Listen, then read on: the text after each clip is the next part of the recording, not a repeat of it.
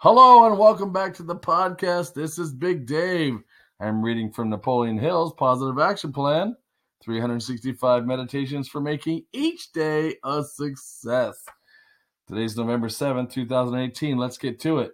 The three most costly words in the English language are, I haven't time. The costs from these words are manifold.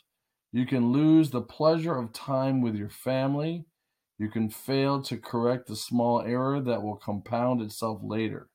You can ignore your body's pleas for rest and exercise. Whatever the instance, do not allow a supposed lack of time to prevent you from doing the things that preserve your happiness. There are many ways to organize your time better so that you have the freedom to do the things to be done. A good leader always has a trusted associate to carry part of the burden during a difficult time, and anyone can turn to PMA, Positive Mental Attitude for those who are following along, to find the energy to do a job faster and better. If you're constantly pressed for time, you may need to engage in the wholesale analysis of the way you work, but never let the lack of a few minutes hold you back from anything you want to do or need to do. So today's reading, I have a guest here today. I've spoken about her before, never by name, of course. For those of you listening, the girl that I have been dating is here next to me, listening to my podcast. And the reason I thought this episode was important is because, Veterans Day is on Monday. Thank you for our troops for doing all that they do. And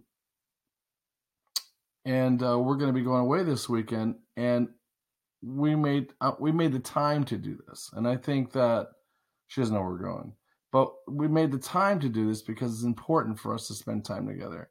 I easily could have stayed at home and toiled away at something job related or otherwise, but I decided that, living in the moment, and we talked about that in the past as well. Part of that is putting time into things that are important. So it's like this says, the three most costly words in the English language are, I haven't time.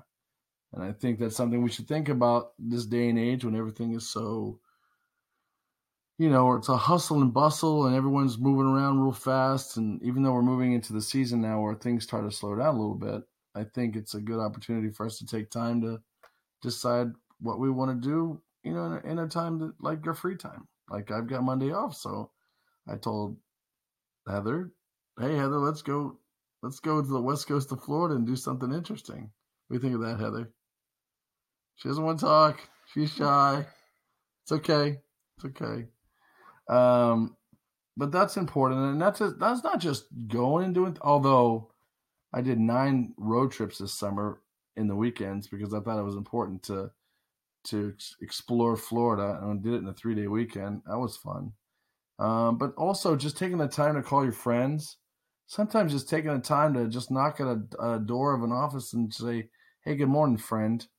Don't ask them how they're doing because they might say same old, or same shit, different day. So you run into that problem. But I think it's important to take the time to do what you think is important.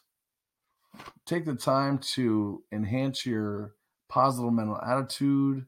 Take the time to feed yourself mentally and physically with exercise, with happiness, with meditation, yoga, whatever it is that makes you happy. Make time for yourself. Schedule it. People have said this before. Is you schedule time for yourself. It's like when you get a paycheck, 10% of it should go right into your savings before you pay any of your bills. It's the same thing with your mental capacity. You should take 10% of your 168 hours and say, okay, 10% or 16.8 hours is going to be for me. And then let me dole that out through the week of what that all entails. Make a budget for your happiness, make a budget for your health. That's a good idea. I think I'll try that.